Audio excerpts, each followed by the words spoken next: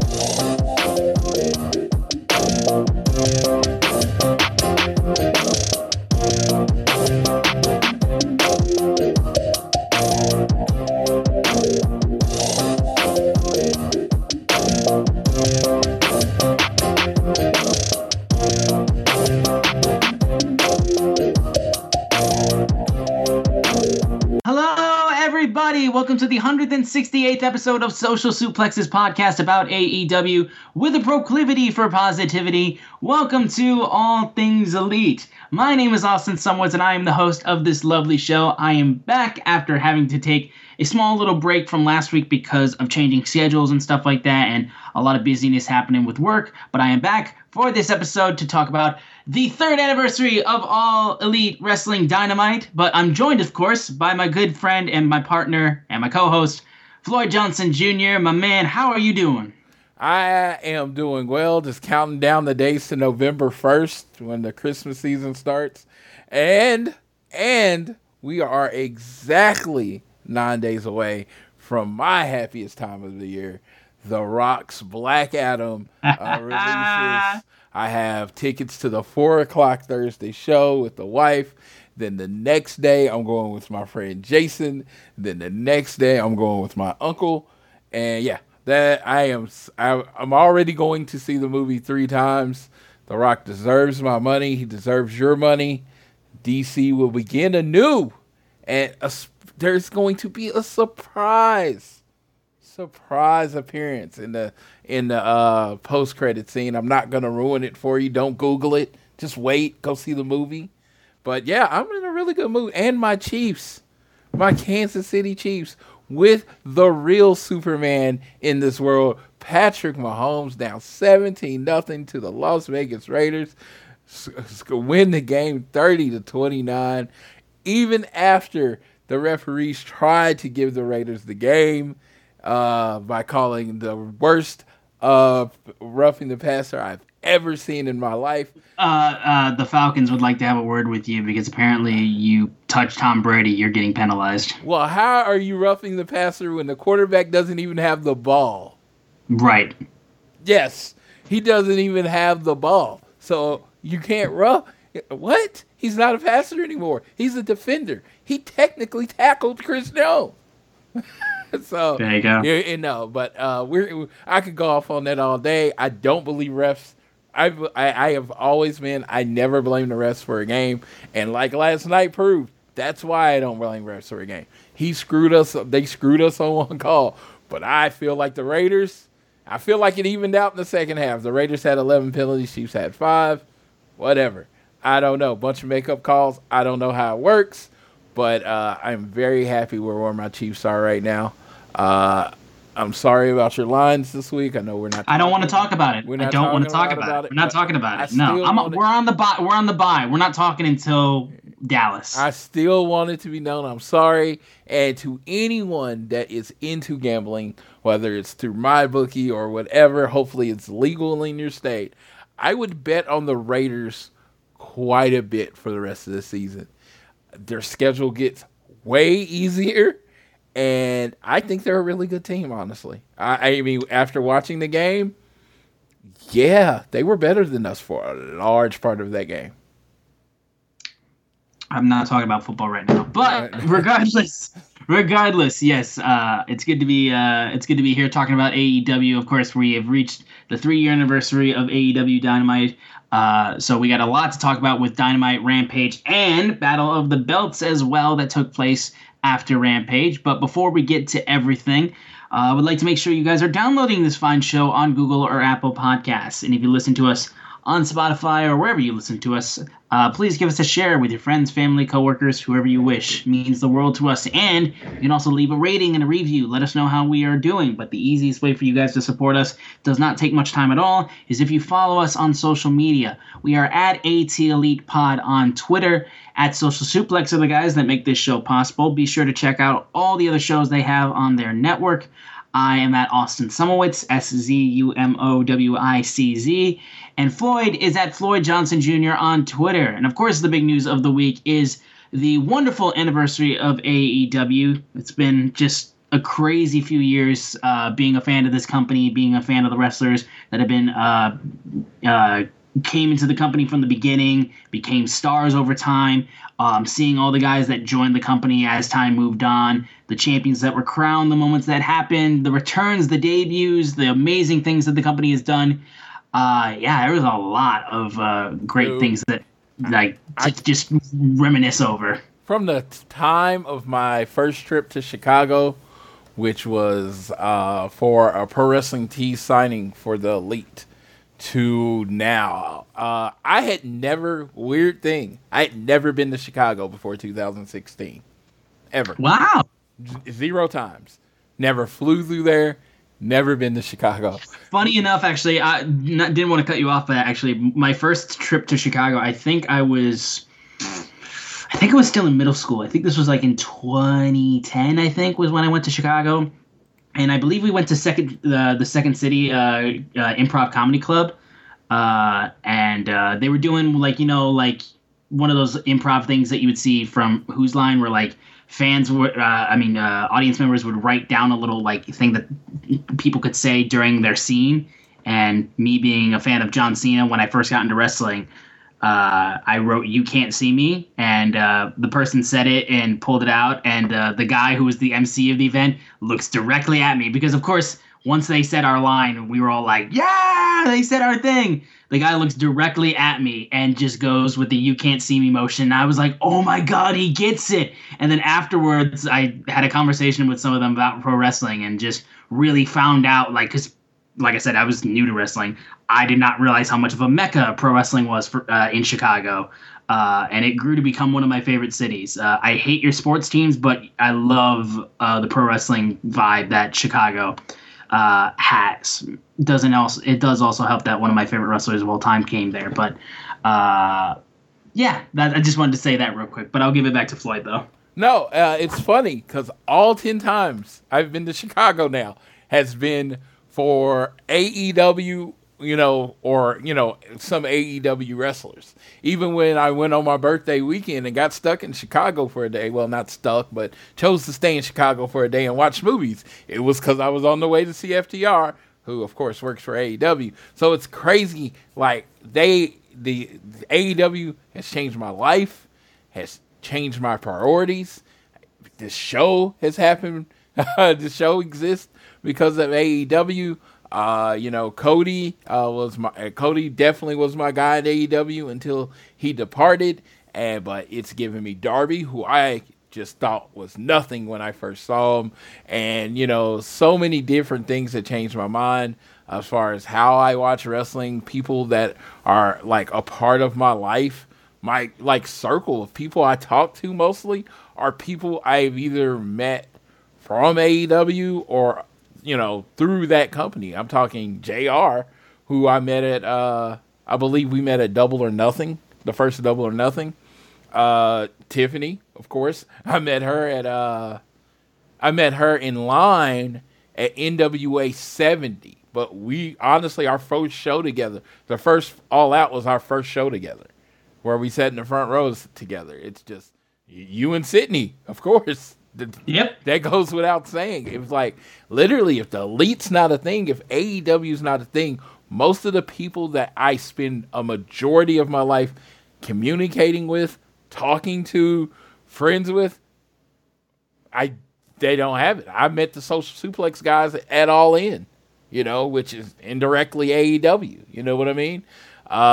It's just so crazy how much just a company being born has changed, and in my life, it's like I was like, oh, I might not go to Full Gear. I don't feel right not going to Full Gear. So I'm like, talk to my wife. She's like, yeah, we'll make it happen. Even if you just got to fly in, fly out, we got to make it happen, because it's just like I've been to every pay-per-view and stuff. And I'm not saying that to brag in any way. It's just I've been fortunate enough to make it to all the events.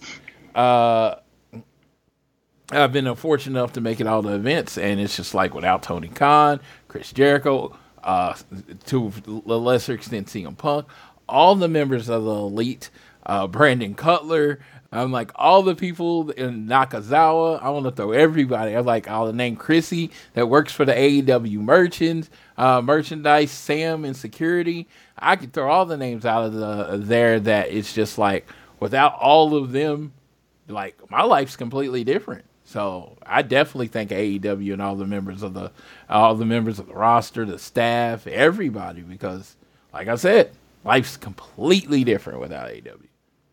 Absolutely. Same thing goes here as well. Like I said, shout out Sam, shout out all the cool people that we've met and everything like that. It's been awesome. But we'll move off of that and actually get into AEW Dynamite for their 3rd year anniversary. Now, do you want to mention this first? Or do you want to mention this when we get to the actual match? Because there was once again so great drama happening backstage during this show. Dude, yeah, let's talk about the drama. Let's talk about it. Okay, I love the drama. Oh, I know you do, and thankfully it doesn't involve my boy, so I got nothing that I can't I don't have to defend myself all of a sudden. I can just talk about it. Okay, so there was some subtweeting happening over the weekend, and it then grew to be direct tweeting between Sammy Guevara and Andrade. And basically, I'm going to try and see if the tweets are still there. They might be covered up by this point because Sammy is constantly, promoting the vlog because he's looking to get the views now that he's getting the looks because of all the shit that's been going on and whatnot. But let's see if the tweets are still... Oh, yeah, they are still here. Okay, so Sammy Guevara tweeted on October 3rd, you are a jobber, a favor hire, be grateful, bitch. And Andrade tweeted the next day, I said it to your face if you had a problem with me and you said nothing. I won't beat your ass because I'm a professional. Don't be scared. When I say something, I name names and I'm not scared to get fired. #Sammy. And then Sammy Guevara responds saying, you didn't say shit to me, you liar, but here's some truth, you ungrateful prick. You would be jobless if it wasn't for your dad-in-law. Are you really mad at me or mad at yourself for failing to get over for a second time? Just go back to WWE like we all know you want to and fuck off. And it's just, bunch of shit there. It was just lots and lots of drama regarding that whole thing. And so basically, moving off of that, we got reports back from backstage saying that a fight had broke out between Andrade and Sammy Guevara, and Andrade got sent home. And Sammy did not get sent home. And we know this because he was still in the main event tag team match that took place on Dynamite. I think that's pretty much everything covered. I don't know necessarily if there were any suspensions issued out or whatnot, but regardless of the fact, we know that happened. People were swinging. And I'll go to Floyd on this first because I know he lives for this. Dude, I was cheesing and everybody's like, oh my God, the drama. We just want to go 1 week without any drama backstage at AEW. Screw that. I want more drama. Let's go. Let's go. First of all, I want to say this very controversial thought. Sammy Guevara needs a heater. I don't care. I don't care who it is. He needs to find him maybe Parker Boudreaux. He just needs to find some huge dude that won't let anybody mess with him. Because I'm starting to believe his mouth might be bigger than his physical capabilities of defending himself. Yes. So, so he needs a heater. He needs protection. Shawn went and got Big Kev. Shawn Michaels went and got Nash. So Sammy Guevara needs to get a heater. Become friends with Morrissey. Nobody's messing with that 7-foot dude. Become friends with Satnam Singh. Well, yeah, Satnam Singh, just hang around him. Get him on the vlog and make everybody like him. Dude, whatever you do, you need a heater. You need someone to protect you. And I mean, I know you're a grown man, but come on. Look at Andrade. I'm just saying. I'm not saying that. I don't think that fight one-on-one goes the way you want it to. Yeah. I'm just saying. I mean, Sammy might got hands. Maybe Sammy might got hands. He might be like Floyd Mayweather and just knocking people out. Whatever. I don't know. But I'm just saying his mouth seems to write checks. So he needs somebody to just be like, okay, someone to calm down the situation. Shit in the back. Second of all, everybody wants to blame Sammy for this situation. Andrade doesn't want to be in AEW anymore. Andrade has asked for his release. Andrade was not granted his release. Andrade saw a way to try to get fired. He saw a person that he could use to get himself fired. Andrade tried to use that person to get him fired. That's it. It's that simple. This is not on Sammy. Andrade, they have a backstage thing that was reported, speculation or whatever, where they tell people, hey, if you have a problem, keep it indoors. Keep it in-house. Talk to the people there, right? All right? That's what Sammy did. He didn't like, he didn't like a long time ago that Andrade was hitting. He went to management, right? That's what you're supposed to do. You don't want a physical fight. You go to management. Management talks to the people. You get it taken care of. I literally saw this play out on TV with Jade and Red Velvet. I don't know how much of that was real, but I saw it play out. You go to management, they bring you together, you talk, you don't do shit, right? Andrade, first chance he gets, goes on the interview and basically throws Sammy Guevara under the bus, who he's not in a feud with, he's not in a rivalry with. Dude, he literally just picked this man to try to get to his goal, which is to get fired. He picked Sammy because he knows you can get at Sammy, right? He picked Sammy. Sammy has him at him. They talked to them the day before the show. No physical violence. Don't fight each other. Blah, blah, blah. Apparently, by the story that's out, I don't know if it's true, but by the story that's out, Andrade, he suck out Sammy, and he went looking for Sammy and started trying to fight him. All that says is this man is trying to get fired. It's that simple. This is not Sammy has a problem with everybody. No, this man chose Sammy and was trying to get fired. That's all. Sammy didn't do, if you look at the situation, Sammy didn't do anything. Did he get a little hot on Twitter? Yes, but apparently they talked that out before the show day. And then Andrade went after him, and apparently Sammy did everything not to fight Andrade, which is pretty freaking smart. He went out his way not to fight Andrade. That's why Andrade got sent home and Sammy got to stay. It's like people want to make things way more complicated than it has to be. Well, Sammy keeps getting in stuff, so it must be Sammy. It must be maturity. I'm like, no, this man doesn't want to work at AEW anymore. He doesn't. He's very open with it on Twitter. This is not speculation. He even put that he hoped he lost a Loser Leaves AEW match.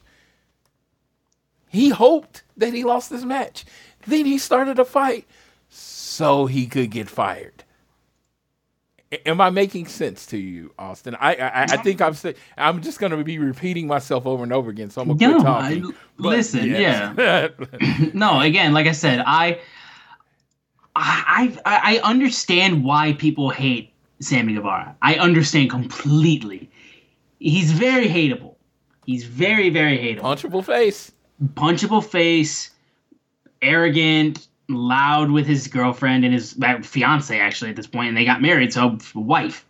So they're very loud in that regard. I understand, but like Floyd said again, I understand why Andrade wants to leave, and him not being granted his release because he signed a contract that's a lot more of like, you signed for this amount of time. You're not gonna buy out your contract like that. You're gonna just play it out. Look, man, it's just like he's looking for an out, and his out was, you know what? I just saw the Elite and CM Punk get sent home. Send me home, motherfuckers, is exactly what this man's trying to get to happen. And that's what happened. So, is it professional? No, absolutely not. Is it more unneeded controversy for the backstage area for AEW? In my opinion, yes. I think this is like too much. Floyd says it's not enough. But I would say, this would be better in an instance where, like, if we're looking at it as competition, which I'm not always, because again, AEW is doing great things. WWE is doing great things. Fucking Bray Wyatt's back. It's amazing. It's wonderful. The return was great. It's awesome. And even the Good Brothers are back, which I'm sure 2 people are happy about. But regardless, this, and not looking at this as competition, but if you go into the idea of like Tony Khan, who absolutely views this as competition, you do not want this when the other company is doing amazing things and causing all this great buzz, and you do not want backstage shit happening at the same time that good things are happening at the other company. So, there's that. So I mean, and you know what you're saying is fair. Don't get me wrong. What you're saying is fair, but in my life is, I always say this, my life's rather boring. So I love me some little wrestling drama, and it's fun for me. I don't know why people get caught up in it, because for the most part, I mean, it really doesn't affect the show on Wednesday. AEW goes out there on Wednesdays and they deliver great shows. I'm not saying matches don't get canceled or anything like that. I'm not saying that. I'm just saying the quality of the show has not went down. If you're being honest with yourself, the quality of the show is still the best weekly wrestling show on TV, and it's not close. I enjoy SmackDown. I think SmackDown is good, and I think it has gotten to the level where it's consistently okay to good. I think Raw has really good shows. Like this week was probably the best Raw of the year. And I think they have shows where it's like, can I have that 3 hours of my life back? I think they exist. I never have that with AEW. It is good to great. Even when I'm like, oh, that wasn't the episode I want. When you think about it as a wrestling show episode, it was probably good. It's just they've hit home runs so many times. You're like, when they hit a double, you're like, eh. They hit a single, you're like, well, maybe it's not a home run, but no, it's still a hit. And that's when I say that about the show, and it's just not because I'm on AEW, because literally, I can't say that anymore. I used to watch everything. I have shrunk down my wrestling viewing so as to avoid burnout. But it's just, when you get to a point in time, most people objectively will say Dynamite is the best show of the week. Yeah, I would say that is absolutely the case still. But yes, no, there was a lot of whole shit surrounding that, and, just felt the need that we had to bring it up still. Oh, yeah, we had to bring it up. It would be almost irresponsible for us not to bring it up. Yeah, I'm telling you, pig and slop, that's me. I am happy. It's like, this is a warm bath of filth. This is terrible. Could we go without it? Absolutely. Wrestling can be fine without all this. I just think it's so much better when it's there. It's like, oh my God. And like, yes. And I hope for my friends that don't like this, I'm hoping for we could make it all the way to Full Gear without any controversy. This is for you. I'm hoping that for you, not me. Look, man, I'm just sitting here with my First Dance figure that just came in the mail. That's in literal ice cream bar packaging. I'm just sitting here and I'm just like, you know what? I'm good. I'm good. Yeah, I'm just sitting here waiting on me, Jackie, and JR, the FTR group, to all get our FTR jackets so we can put up our 3 pictures up there. I got figure protectors coming. I mean, dude, this is no. Oh, yes, and Friday, I am buying my TNT red belt. I am so excited. I know I don't get it till March, but yeah. So I was gonna say if you were gonna get that, yeah. Yeah, no. I forgot what Cody called her, but the lady in red has to, and it was like I told my wife. I know none of y'all care about this, but I'm gonna say it. Told my wife, and she said, my wife doesn't cuss a lot. She really doesn't. She said, "Fuck no, you don't need that."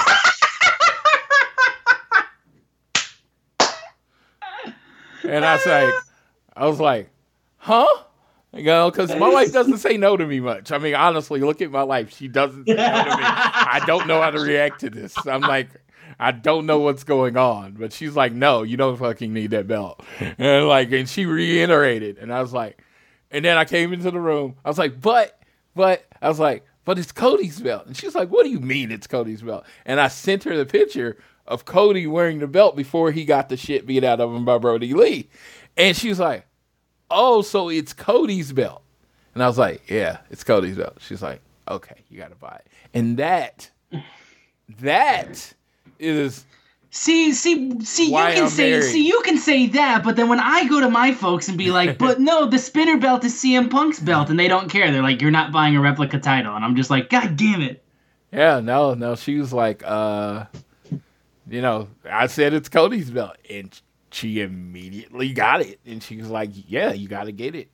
And I worked extra. Don't get me wrong. It just did not come out of the budget. I put in the extra time. I worked 2 extra days that I did not want to work. So I could buy the belt straight up, no credit. It's coming home. Glad to hear. That sounds like it's going to be a great addition to the collection. Now I'm ready for the tag belts. I know if you're smart, you think they got to do the women's belt first. Fair, yes. It has to be the next one. But dude, when the tag belt's coming out, me, JR, definitely going to have one. I've already told him it's going down. What the fuck, bro? It's going down. Are you telling me I wouldn't be your Cash to your Dax? You know what? You do have more hair than JR. I mean, that's what I'm saying, dude. I'm just saying. You made JR doesn't listen to the show, but you made an interesting argument. You know, cause I'm just putting it out there, brother, man. I'm just saying. You have more hair. Think it over. Yes. Think it over. Yes, I'm looking forward to that. But yes. Y'all have heard enough about me and my drama to get a toy belt. A toy belt that's over $500. Yeah, 41-year-old man trying to get begging his wife to get a toy belt. Yeah, that happened this week in the Johnson household. Yes, ladies, I am taking.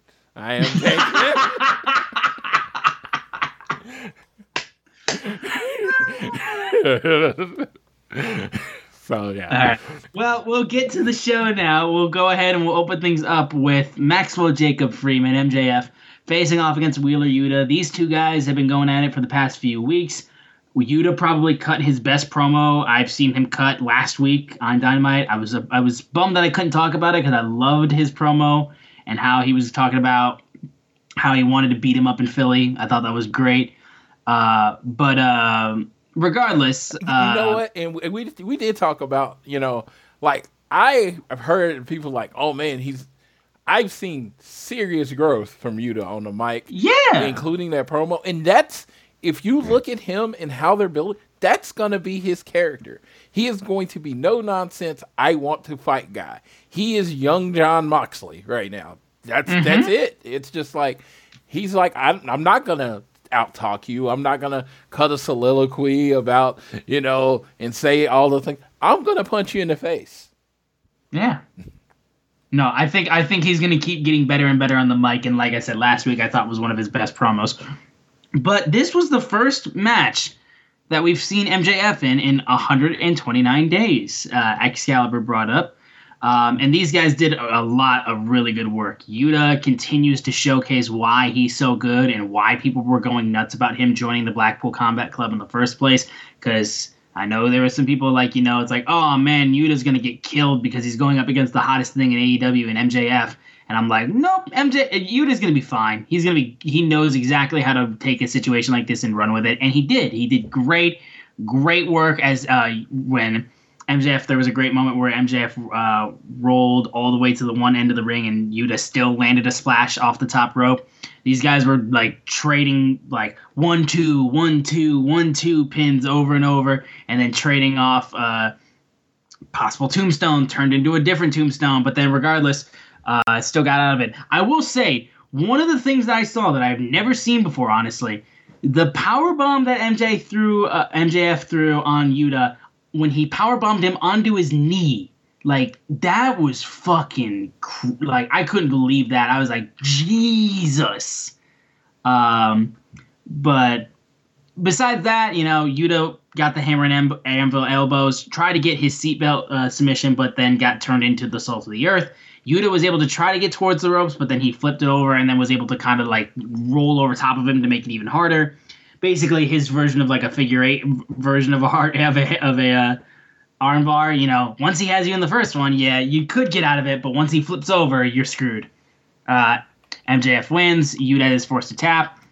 However, after the match, though, Yuta gets up and sticks out his hand asking for him to shake his hand and said, like, listen to the people, listen to them, like, shake my hand, just, show me this much respect. You saw a possible thought about it from MJF, and as they got close, Lee Moriarty from the Firm comes in and blindsides Yuta. MJF yells, I didn't tell you to do that. Stokely Hathaway is there, and he is hands him the ring and says, do it. MJF is prepared to do it, but then William Regal, who is on commentary, throws on some brass knuckles, gets in the ring, they retreat, and Regal and MJF are just standing in the ring. MJF walks away. And very visibly frustrated. Dude, the coolest moment.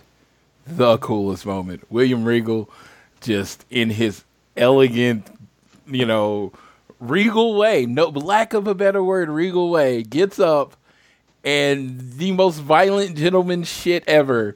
Gets up, and what does he have in his pocket? Brass knucks. Because you know what? You don't have to get ready if you stay ready. And William Regal's always ready to throw. He's like, I'm not coming down there. I'm not coming down there to fight somebody. I'm not going to wrestle. I'm too old for you. Too old for that shit. I'm going to put on the brass knucks and knock your ass out. And it's just going to be quick and over with.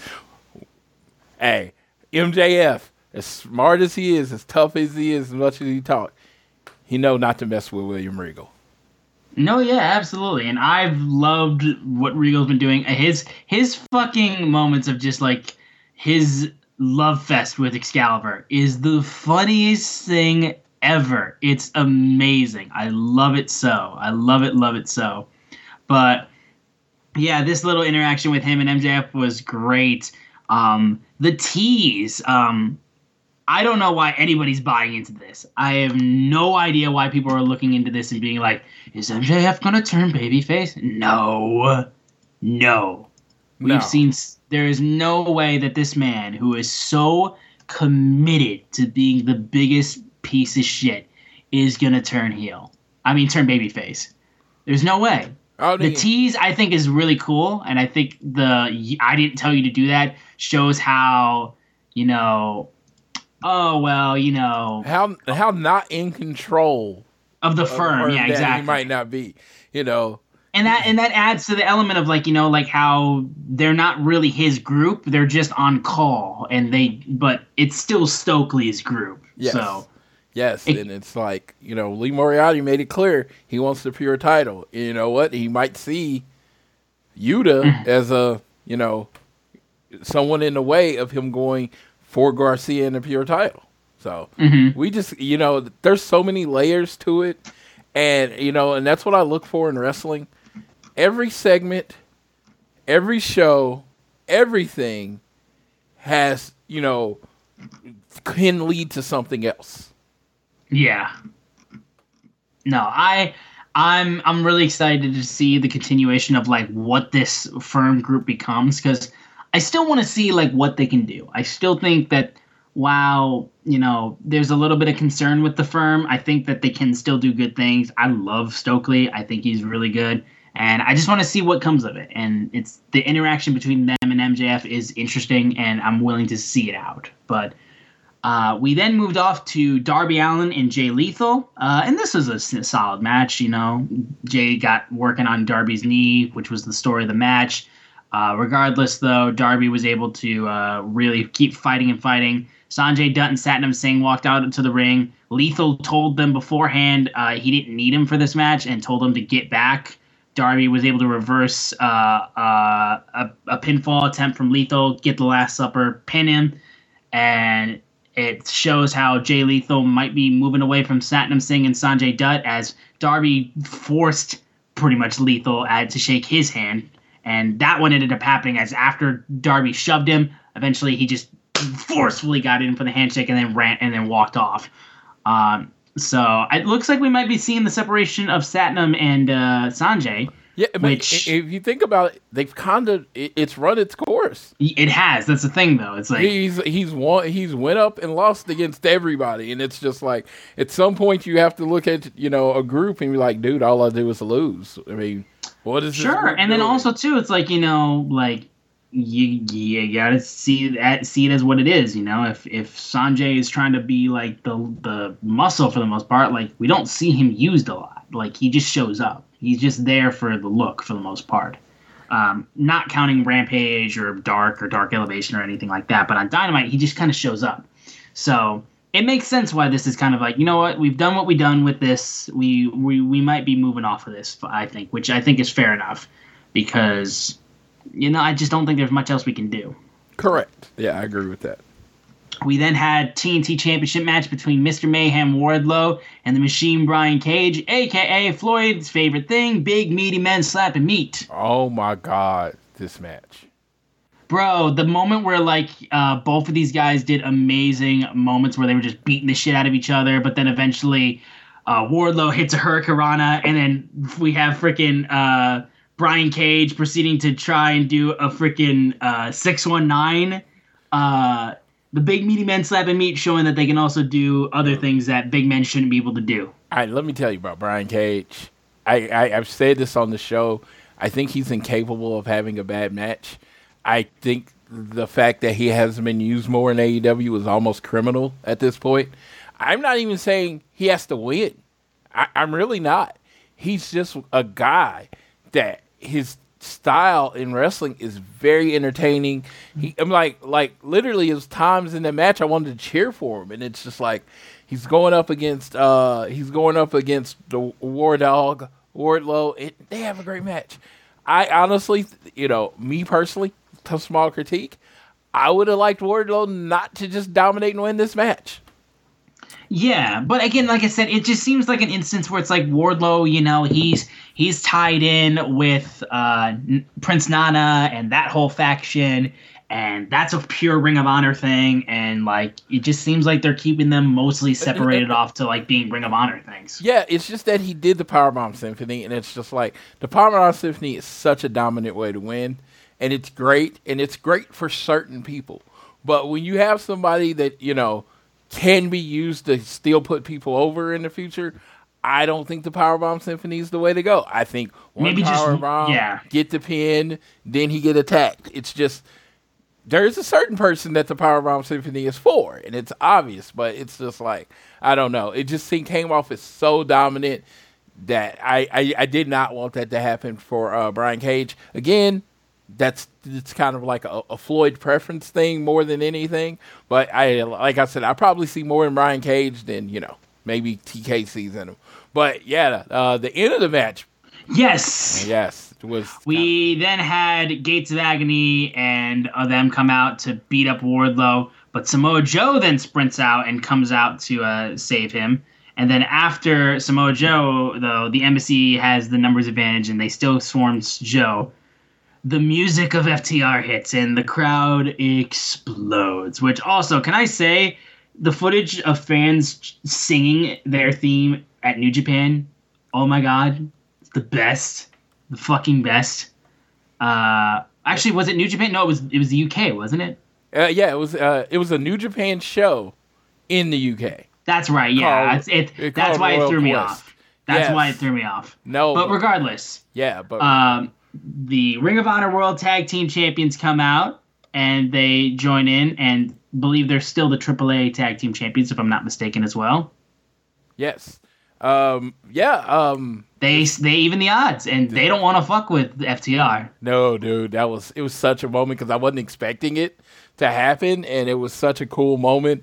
And it's the world is seeing FTR, like the world, you know what I mean? Like in the UK, and it just seems like everybody's behind FTR, and I'm just at this point where I'm just like, it's a really good feeling for them. You know what I mean? It had nothing to do with me. For them, it's just like, I've known these dudes were dope forever.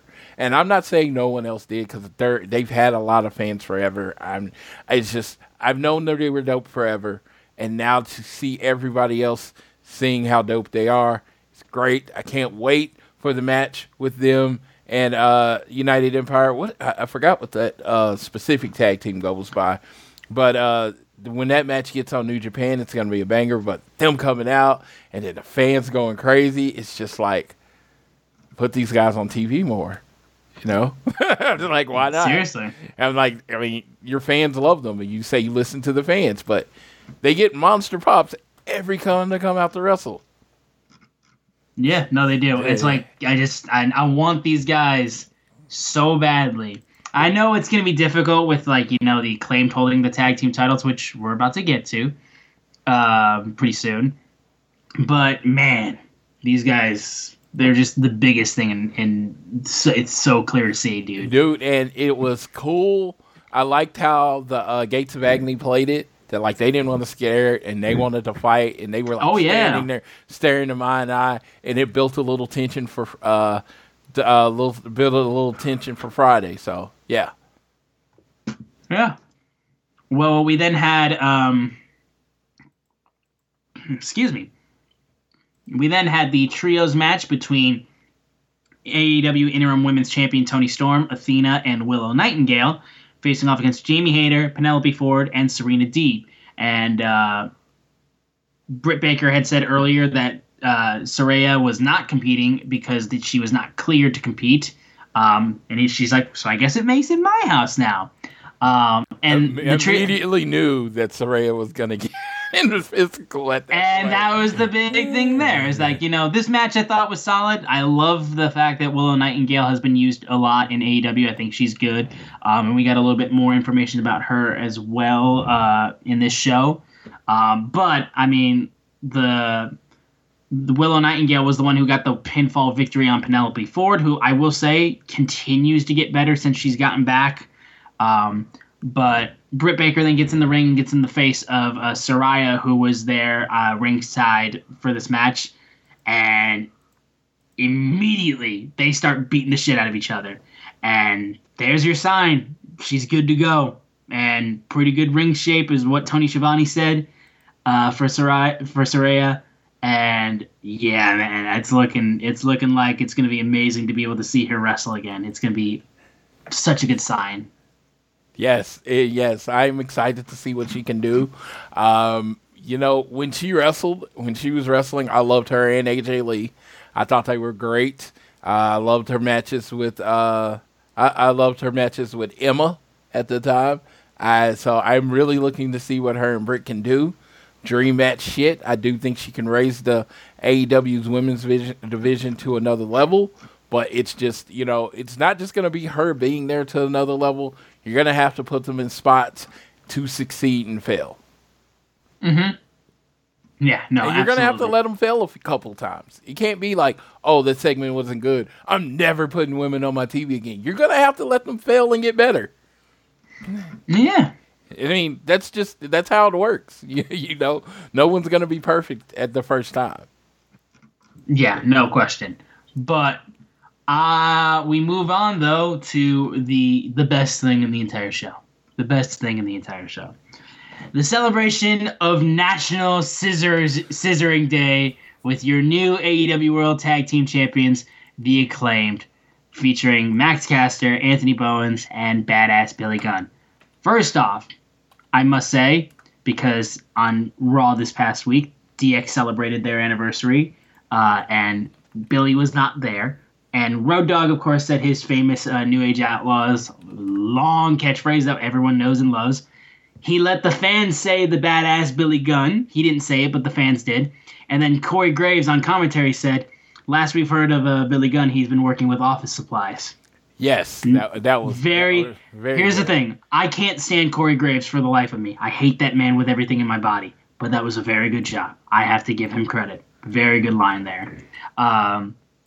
Now, secondly, with this segment, watch it if you haven't seen it. This was amazingly done. Anthony Bowens leads off with the very first annual National Scissoring Day at Washington, D.C., and talks about how they're the most popular team in all of professional wrestling, the winningest team in all of AEW history, the best damn homegrown team in all of AEW history, and they have the best-selling AEW t-shirt of 2022. And now AEW stands for Acclaimed Every Wednesday. And he talks about how he is the Sultan of Scissors. And he said, this is, for those uninitiated and those who may be tuning in for the first time, scissoring is a sign of friendship. It is a handshake.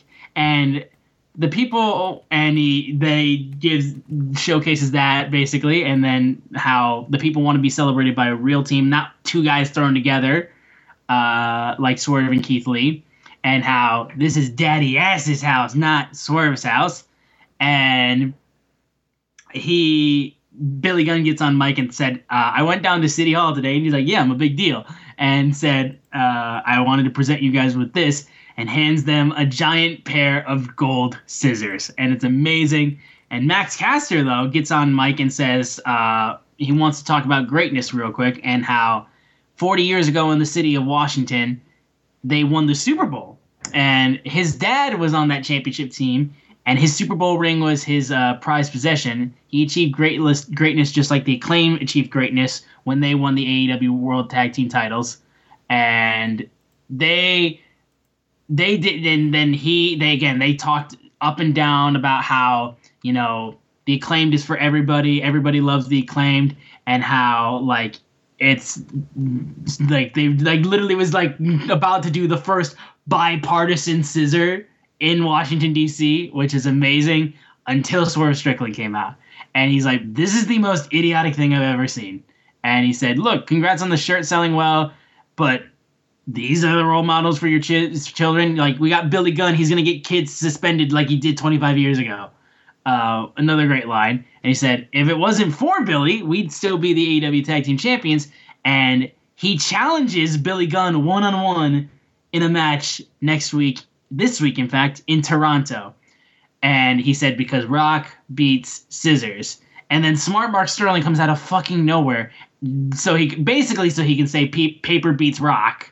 And he said, listen, let's join together and I'll help you beat Swerve Strickland. That does not go well, and he gets rejected and gets the shit kicked out of him.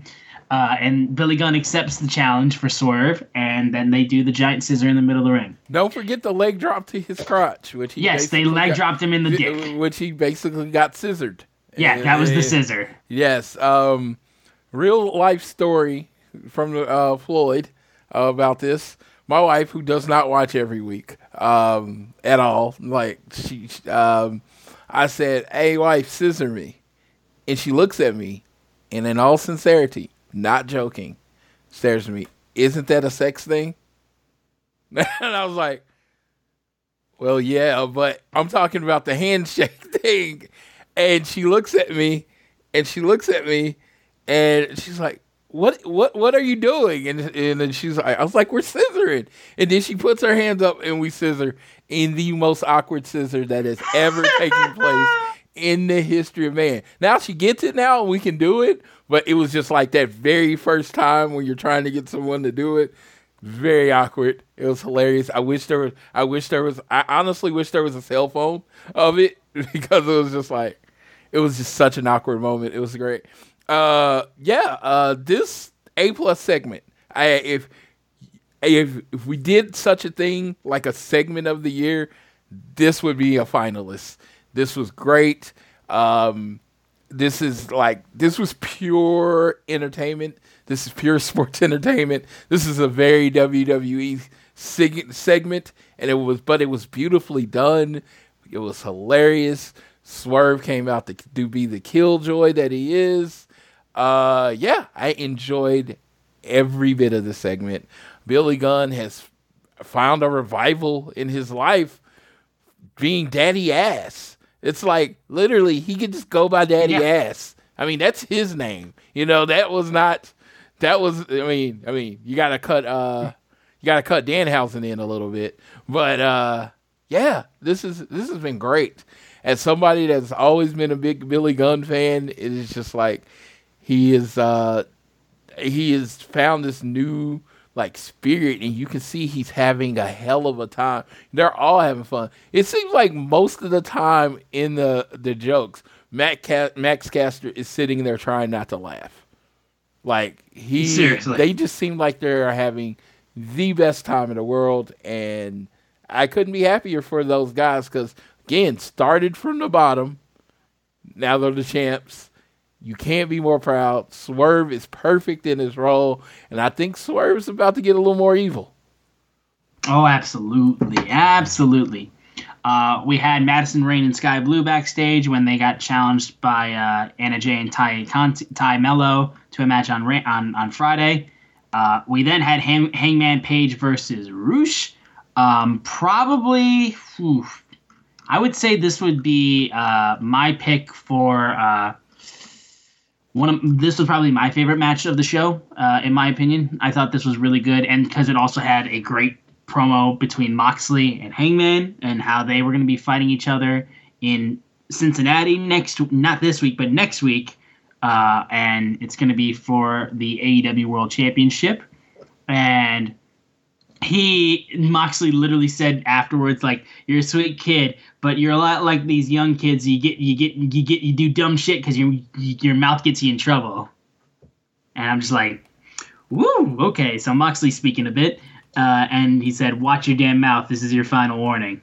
And yeah, I thought this was a good match. Private Party was really here for no fucking reason. Like, no reason. Like, they came down to confront Hangman afterwards, trying to protect Roosh, and then Private Party bails immediately when Jon Moxley... Like, they didn't even get the shit kicked out of them. They just left. Like, I don't know why they were here. There was no reason for them to be here. That was the only complaint I had about this match/segment. Yeah, the Jon Moxley thing felt like, to me, that they were trying to get some points across to our old friend Hangman. You know, like... And they used promo to do it. And I just loved Mox, Hangman's a badass. Mox is like, okay, you're a badass. I get it. But I'm a whole different level of monster that you've never dealt with. And it's just like that whole, everything that was said, it's just like, I am not the biggest Moxley fan in the world. But sometimes he does these promos, and there's this subtext to it, and it's in his mannerisms and in his tone, and I wonder what we're talking about. Yes, it's the subtext, and this is mannerisms and this tone to it, and it just makes the moment so much more intense. And in that moment, it's like, these dudes are really gonna fight, and it keeps me in my realm, because I try to watch, when I'm watching a show, I try to watch it like this is a shoot. Everything is real. That's the only way I can enjoy it. And it's just like, man, this drives home the fact that Moxley wants to represent the company. He wants to be the champion. He wants to fight MJF. And all that Hangman is to him is an obstacle. Yeah, makes sense there. It makes a lot of sense. But yeah, these guys did a great job in this match. We had Willow Nightingale say that she wanted to challenge Jade Cargill for the TBS Championship at Battle of the Belts. Basically, Jade was like, well, I beat you before. Like, whatever. Like, I don't care about you. But then Willow said, look, you can't win forever. I could be that same person who takes it away from you. And we then had Luchasaurus squashing Fuego del Sol until Jungle Boy comes out and nails Luchasaurus with a chair. probably the first time that they've gotten physical at each other. And Jungle Boy said, "You were my best friend in the entire world. You chose him, though, and you broke my heart. But now I'm going to break your fingers, your nose, your arm. I'm going to break you piece by piece, by miserable piece, until I break you. Pick the time and place. I'll be ready." And Christian goes, "I told you not to come back, but next week on Dynamite, hometown, Toronto, Ontario, Canada, you will be facing Luchasaurus." So that match was announced, and I think that's cool because I think having Jungle Boy versus Luchasaurus, I think, will be very, very interesting just to see how that whole thing goes down. And of course, Christian being backstage too, by ringside, will also add to it as well. Yeah, I'm looking forward to what they do with Luchasaurus. They've known each other so long. Nothing in me just says they're going to have a fire match. They're going to have the most amazing. To me, there's no way in my mind that their match is not going to be awesome. Yeah, with the amount of time these guys have worked together and everything like that, I'm absolutely prepared for that match to be really freaking good. But we then move on, though, to the main event. The Ring of Honor Pure Champion Daniel Garcia teaming up with the American Dragon Bryan Danielson after last week's celebration for the Ocho, the Ring of Honor World Champion, and Chris Jericho and Sammy Guevara faced off against those two. And I thought this was a good match, honestly. I thought Jericho and Sammy did good together. The Spanish gods they are. And eventually, though, as things happened and Sammy Guevara was going to hit the GTA on Daniel Garcia, it was blocked by Garcia. The Shooting Star Press was, the GTH was not. But Garcia then had the Dragon Slayer put on, and then the ref was distracted. Garcia was hit with the ROH World title. Sammy covers and pins him, gets the loudest boo of the night, I feel like. And Jericho and Guevara win the match, and I think this is the right decision for that. You know, Danny Garcia and Bryan Danielson is a team that should win, like, on paper, but I think having Jericho and Sammy win helps keep this whole feud and distrust between this whole problem between Danny Garcia and Jericho continuing, and it also keeps Bryan involved in the feud for a while longer, and I'm all good for this continuing onward. But again, a lot of people weren't really focused on this match for the technical aspects or anything like that, which it was a good match. It was a good main event. But they were focused on, why is Sammy here? Why didn't they send him home? I hate Sammy. Blah, blah, blah, blah, blah. And I understand. I truly do. I get it. This match was really good. I love Sammy. I love that everyone hates him. I've always been a fan of him. You know, everybody goes in, and I think a lot of the hate for him is unjustified. And I really do. I just think, life has happened to him a lot. It's just like when you look at his career in AEW and you ask yourself, what has he really done? Like, the whole Sasha Banks thing happened way before he signed with AEW, and it sucked, and it shouldn't have happened. It was terrible, but it happened like years ago. But somebody tried to smear him, and then like when he got in, the whole thing with getting with Ty and all that kind of stuff, and it's just like a lot of that's just personal life and personal stuff that really you shouldn't hold against them. Not saying people won't, because I am a realistic human being, and I know people will, but I'm just like, I don't know what the man has done wrong other than just being super talented, amazing, putting on great matches. I know he's kind of rich and has a hot wife thing, so people hate him for that. I understand that because I am a Cody fan, and I dealt with that already. So don't get me wrong. I get it, but yeah, I thought it was cool. It was just like him getting lifted up at the end of the show. I again, subtext, man. Come on, that big celebration, was it necessary? No, there was something to it. There was other things being said, And the most important is Chris Jericho does not lose. And like, if you want somebody on your side in AEW, right, and it's not Tony Khan, it's probably Chris Jericho. Yeah, or Jon Moxley. Either of those two, I feel like. I was just saying, it's just like, Chris Jericho helped start the company. If anybody has TK's ear, it's him. Basically, if you really think about it, some people might try to find political stuff against him, but as far as in wrestling, basically drama-free. All he does is put over other people and have banger matches. He has done nothing but carry that AEW flag since the shows that started. So if anybody has TK's ear, it's Mr. Jericho. So if you want somebody on your side, Chris Jericho don't lose. Just put it that way. No, he don't. Not in AEW that he don't. No, he doesn't.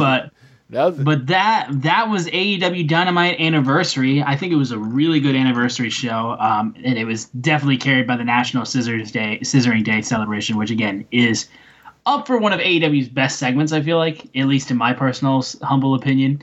But we will now move to AEW Rampage / Battle of the Belts 4. First up, we open the show with Claudio Castagnoli, Jon Moxley, Wheeler Yuta, members of the Blackpool Combat Club facing off against Private Party and Roosh. And yeah, I thought this was a fine enough match of the Blackpool Combat Club kicking the shit out of people. Mostly, Roosh was kind of the only real person who got involved. Mark Quinn accidentally kicked Roosh, continuing how they are not getting along with Andrade's group and whatnot. And Yuta was the one who hit the armbar to get the victory on Mark Quinn. And yeah, I thought it was good to see the Blackpool Combat Club get some big names on this episode of Rampage, just because you already knew you had Battle of the Belts coming up afterwards anyway. Yeah, and I mean, that's what it's going to take with Rampage. You're going to have some of those bigger names, and you're just going to have to basically make your show can't miss, and then people will stop missing it. And I just thought this match is the type of match they need on Rampage going forward. It was really good. Yeah. Then you move off, and then you get Varsity Blondes facing off against Josh Woods and Tony Nese. And this is the typical, I think, match that you expect for a Rampage. We had Arn Anderson actually watching this match backstage, which I thought was interesting. And Smart Mark Sterling, after the Varsity Blondes got beat by Nese and Tony Nese and Josh Woods, Smart Mark gets in the ring saying he had trademarked the term varsity and said he's giving the name varsity athletes to Tony Nese and Woods, which I think is a nice little fuck you vibe. Like, I dug that, honestly. I thought that was nice. However, the Acclaimed come out and they force them to run away. And I thought it was kind of cool seeing the Varsity Blondes get stuck up for by the Acclaimed. I thought that was a nice little moment. But yeah, it was a typical Rampage match with some nice story stuff added at the end of it. You just witnessed the end of the Varsity Blondes as a tag team. Pretty much. Yeah, I see if predictions, I think Arn's there. I think Pillman and Brock are going to start tagging. They've been tagging on the independent scene for about a year. And that's the weird thing. He hasn't been tagging with Griff on the independent scene. I think Griff's going to go his way. Brian Pillman is going to go his way. And I think, Arn's going to start tagging, managing them. Because a long time ago in a land far away, Brian Pillman and Arn Anderson tagged together. And now their sons are going to tag together. So that's pretty cool. That is very cool. The Madison Rain and Sky Blue versus Anna J AS and Ty Mello happened. They call Tay JAS. Is Ty JAS yeah. Yeah, it's very interesting. Yeah, Tay JAS or whatever. Yeah, just start adding AS to everything. I guess. Call me Floyd AS. Thank you. Thank you. I appreciate that. Mm-hmm. There you go. And this was a match, honestly. Anna Jay makes the Sky Blue tap with the Queen Slayer. I'm hoping that Sky Blue does eventually kind of work her way up the ranks and be able to get involved a little bit more. I don't think she's there yet, at least established-wise. But I think she could be a good addition, I think. But this was what it was. Sky Blue has kind of the potential to be like the Acclaimed of the women's division because like she's literally wasn't in wrestling very long when she signed with AEW. So this whole thing is it's all just, she's in developmental and she just happens to be developing on national TV. So when her push comes, whenever that is, hopefully because she's had all this time on TV, she'll be ready for when the ball's given to her. And tagging up with Madison Rayne, I mean, come on, that's a veteran of wrestling. So definitely, that's how you get better. Yeah. And then the main event of the Rampage side of things was Death Triangle versus the Dark Order for the AEW World Trios Championships. And this was good. This was probably, you look at this, and this was the best match for the Rampage side of things. It's good to see the Trios titles get defended. Even though they weren't able to be defended on the Battle of the Belts side of things, we at least got to see the Trios titles defended. And Dark Order is a good group to face off against for it. And everybody did a good job, I think, in this match. All right, so I'm at this point. I thought the Dark Order should win. It's like, I don't know. I know there's the whole Brody thing, and I love Silver and Reynolds and all of them. It just seems like the Dark Order has lost like any energy it's ever had. And yes. It's almost like you really need to do something else. And I mean, again, and I know it probably means more than it will ever, because I love the Dark Order. Don't get me wrong. I absolutely love the Dark Order at its time, but it's just like, at this point, it's becoming so weak that it's almost a caricature of what it used to be. So it's like, either push it or kind of let it go. And then if your goal is to one day bring Brody Jr. and have a new Dark Order with him one day, let it go away for a while. And then when it's time, bring it back. Yeah, no, I love these guys. I do. Dark Order is, got some great people in it. But, I mean, and like with the people that have left and the luster, the fact that this team just doesn't win, and really people only care about it whenever Hangman decides to do stuff with the Dark Order. Like, I mean, it is what it is, man. Like, a lot of bad instances have come up because of outside things that kind of fucked over the Dark Order. But I think it's fair that, you have these guys take a step back, at least from being in the group. I don't think that means you can't have these guys on TV because, I mean, they're all good wrestlers. And John Silver is a fucking stud. Like, I mean, he could do whatever the hell you want him to do. And Ten's great as well. And Uno and Reynolds could tag or whatnot. And like, you could do whatever you wanted to do. Like, and Uno, I think, is pretty happy with just running the AEW Games channel and stuff like that and doing cool shit like that. But I think just as a unit, they mean nothing right now. They are there because they represent the legacy of Brody Lee, and I mean that's fine, but they should be doing more. Yeah, like I said, it's just at this point in time, it's just maybe it's time for it to go away. But because like I would be probably probably one of the happiest people ever if Silver and Reynolds ever won the tag team titles. I just love those two. Love them so much. They're so good. It just feels, like I said, they feel kind of lost right now. Yeah, no question about it. But we then move over to Battle of the Belts 4, which opens with the All-Atlantic Championship. Pac already getting in the ring again, and he goes up against Trent. These guys did really good. It was good to see Trent go for a championship and be in a singles match, no less. And him and Pac did really fucking great work. Pac got the win because he cheated with the ring bell hammer, hitting him in the face with it. Orange Cassidy came out trying to get retribution. He was really trying to get revenge, beating the shit, trying to go after Pac. And having their feud continue, I think, is good as well. And this was a really good opener. This had a good sign, I think, for Battle of the Belts. Yeah, definitely. It was, forget how good Trent is sometimes, and then Pac is so great. yeah, I just thought this was a really good match. And, the end was, the hammer, man.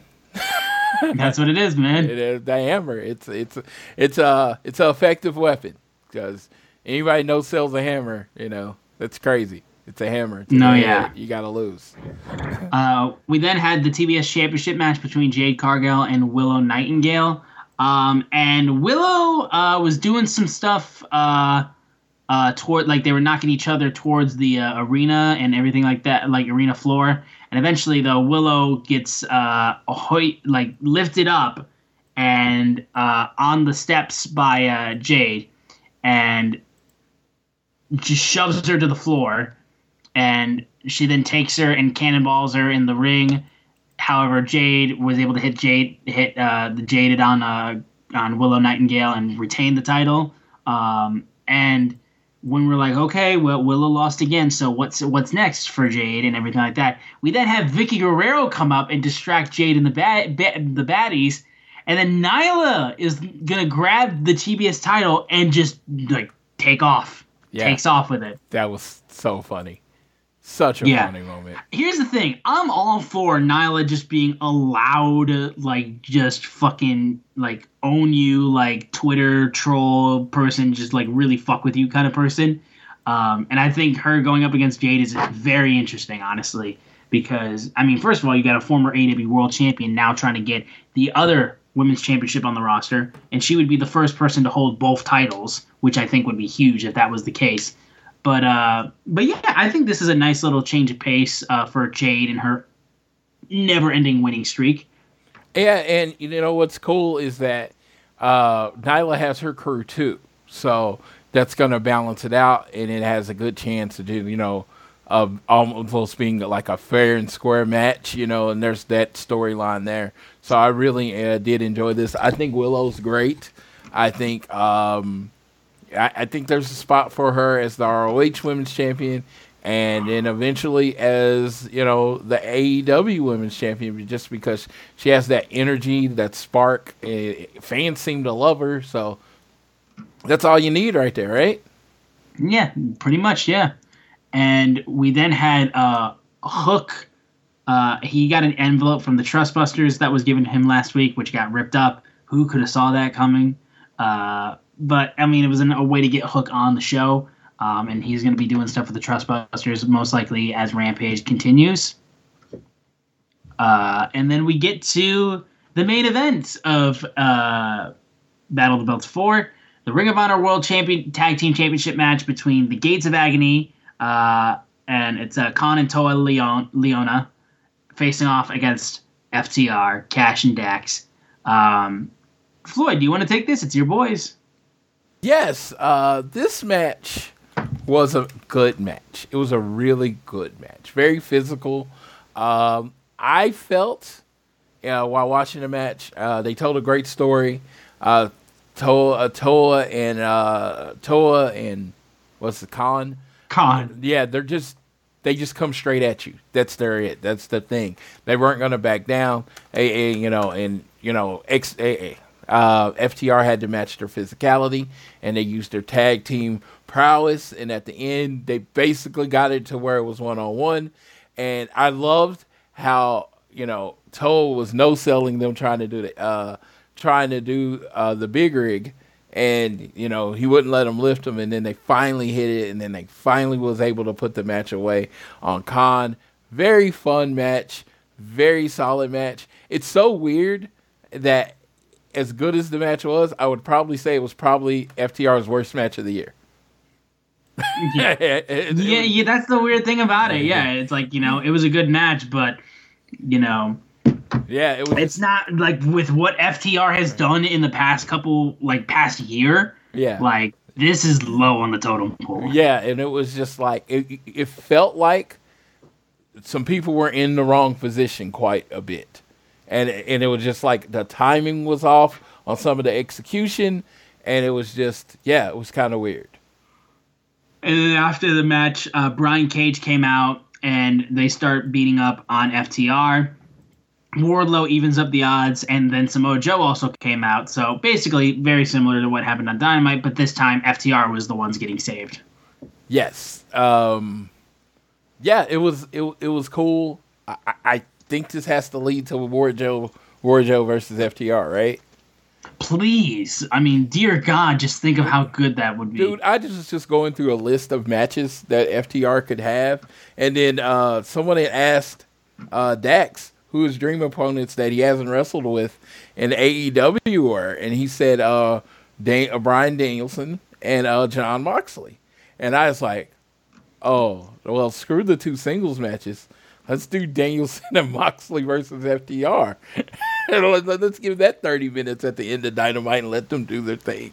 Oh, my God, that would be so physical. I don't know if I love FTR or hate FTR by suggesting that match because that's going to be a very physical fight, and I would love it. And it's just like I said, it's just so much out there for FTR to do that and you have this show on Fridays that has been struggling to draw people. Mm-hmm. Hey, it could be FTR Fridays, baby. Let's go. FTR Fridays, let's do this. No, but just in general, I just thought this Battle of Belton and Rampage were good. Yeah, no, they were good. I thought there were some good matches on there. It definitely helped to give a little bit of a boost to Rampage, which again still kind of needs to find its way a bit. But I thought this was a good way to wrap up the anniversary weekend, the anniversary week of AEW.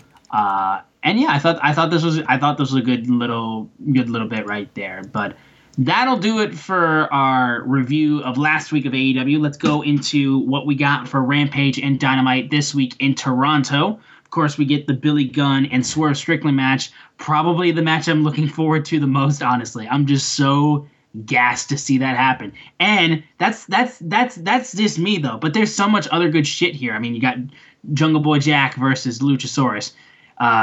Tony Storm and Hikaru Shida teaming to face Britt Baker and Jamie Hayter. You got All-Atlantic Championship match between PAC and OC. And then another Ring of Honor World title defense, Chris Jericho versus Bryan Danielson. That especially could be awesome, too. But, I mean, this looks pretty fucking good. Honestly, a good, really good setup, I think, for what they're teasing right now. Dude, this looks like a solid show for old Toronto. When I'm looking at it, I just wish more Canadians were on the show. But they always add more matches. So I did miss a match. Ethan Page versus Matt. Is that going to be on Rampage? I believe that'll probably be on Rampage, but let me check to see for sure if that's the case. Because it was on the Road to Toronto thing. Yes. Yes. So I didn't know. So yeah, Ethan wrestling in Toronto. On the Dynamite tweet, they do not list that as any of the matches. That it does not list that on part of the matches I think it's gonna. It'll probably be Rampage. Yeah, but 2.0. There's a good amount of Canadian representation on the AEW roster, and I'm hoping they all get on the show. And FTR, Toronto means a lot to my boys. One of their best matches ever with Gargano and Ciampa happened in Toronto. So I'm hoping, they get their moment and shine. They're actually in the meet and greet tomorrow. Yeah.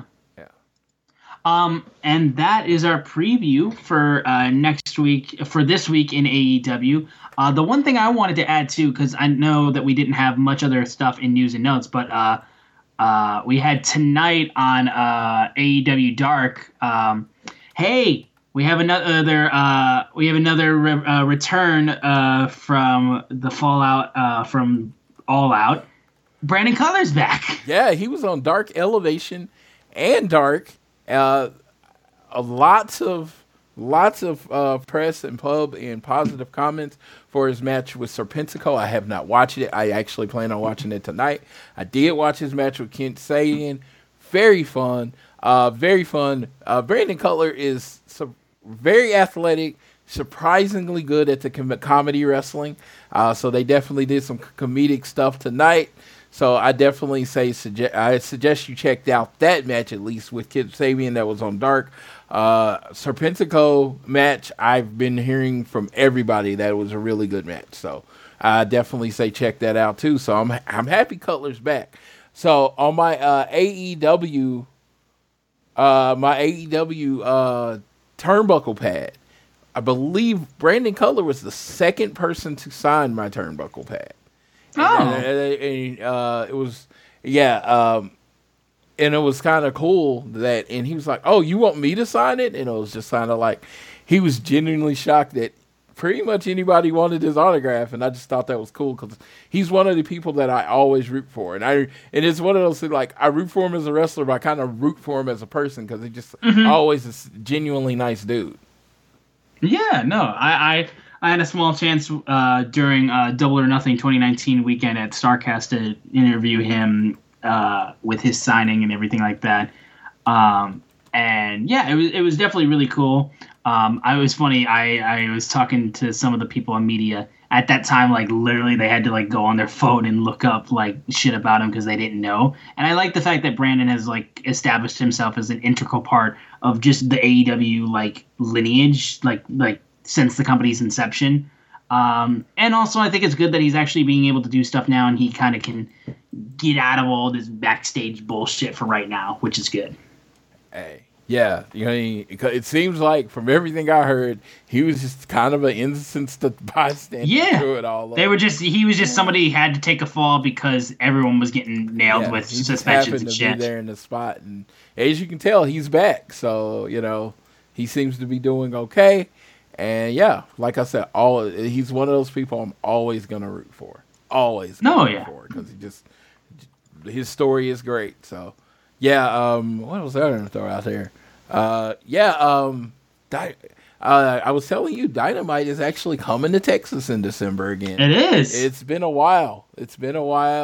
Texas was a hot spot for AEW for during the pandemic, so it's kind of cool when they first started traveling. They did a lot of shows in Texas. It's kind of cool they got away from a while. Hopefully they can build up some energy and sell a lot of tickets because the show's going to be good.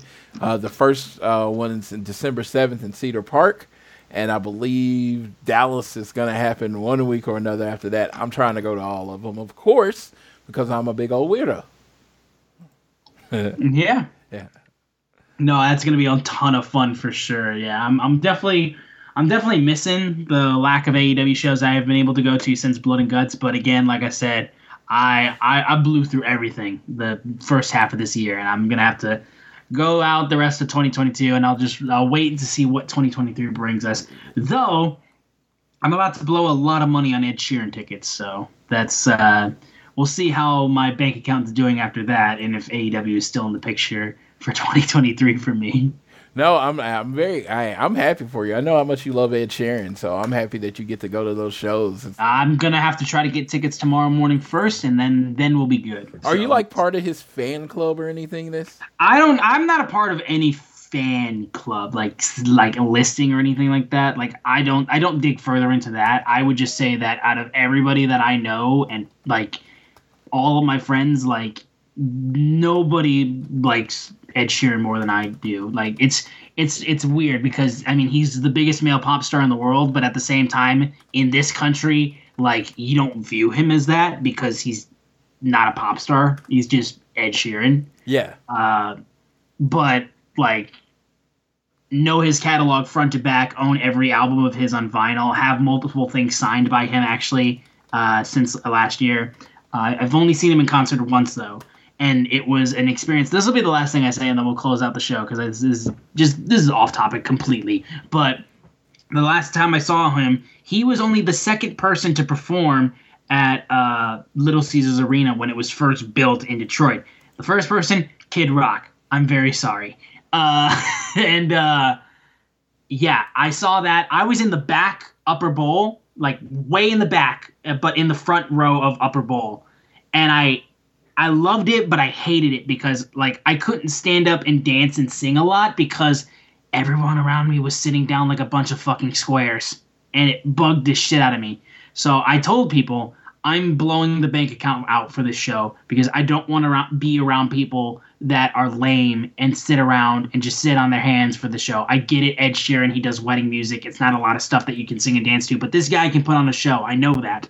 and he has great songs that are outside of the whole, thinking out louds and perfects and shit like that. So is Stone Cold trying to go first row? That's what I'm trying to do. That's what I'm trying. I mean, that was my plan. But at the same time, though, my family's interested in going. They do not want to spend the money that I want to spend, but I do think that it would be a chance that like my entire family could go. And our good friend Jared, he might be deciding to make the trip to Detroit to go see the show. Because while he is coming to LA, he does not want to see Ed Sheeran in LA because the rapper Russ is opening up for those shows, and he hates Russ. Like with a passion. So it literally makes him not want to go see the show. So he might make the trip to go to Detroit to come see it with us. In which case, I will happily go back lower bowl as long as it's good seats. Like, it's a 360 stage. There's no bad seat in the house. Let me tell you this amazing thing that I've learned. And it took me a while to learn it. I'm not a big concert goer. Well, let's just say you only want to see the main act. Only show up for the main act.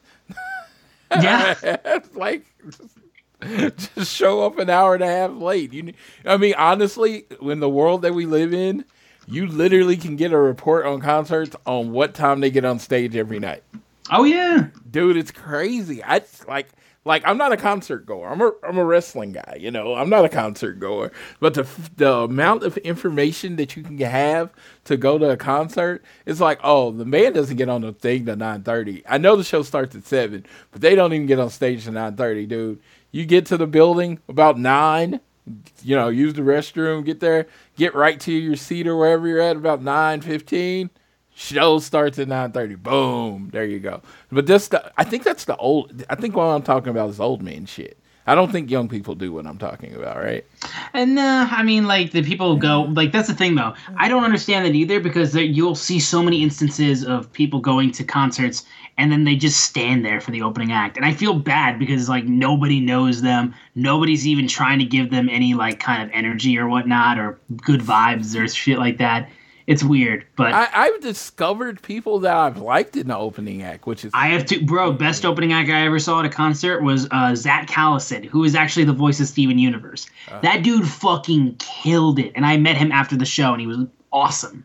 Yeah, Breaking Benjamin was a band I love, yeah, and I saw them open for Evanescence, and I had never heard of them before. But by the end of the night, I was like, dude, I'm going to buy Breaking Benjamin. They are my favorite WWE like pay-per-view theme song band. Yes, and it's funny. It was before they were a pay-per-view. They were the new guys. They were, yeah. Yeah, they were opening up for Evanescence. They were just like, oh, here's a spot. We got you. And it was like, oh, I really like this music. And I went and bought a CD because I'm old.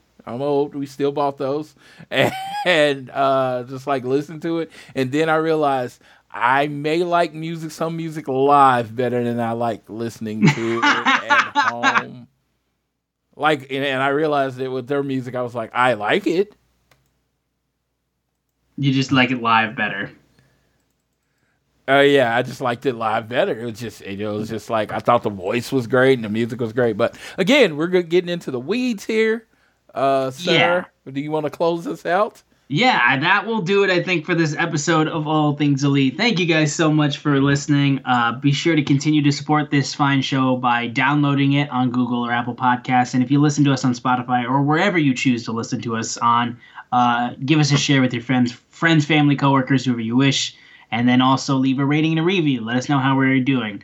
We are at AT Elite Pod on Twitter, at Social Suplex are the guys that make this show possible. Please check out all the other shows on their network. You will not be disappointed. I am at Austin Szumowicz, SZUMOWICZ. Floyd is at Floyd Johnson Jr. on Twitter.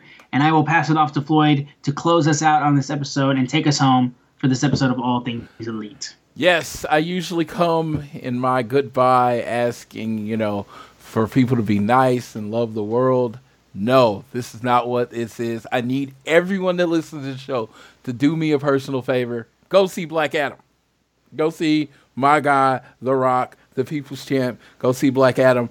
It's the only way I'm going to get Black Adam versus Superman movie. So, go see that movie like 2 or 3 times, whatever. Just keep going to see it. No, but no matter what you do, You still should be nice. Love everybody. Tell all your friends how much you love them every day. Do all that stuff. But go see Black Adam. That's the actual focus of this. And I will leave you how I always leave you. Whether you're at home, work, or school, always do your best to be elite.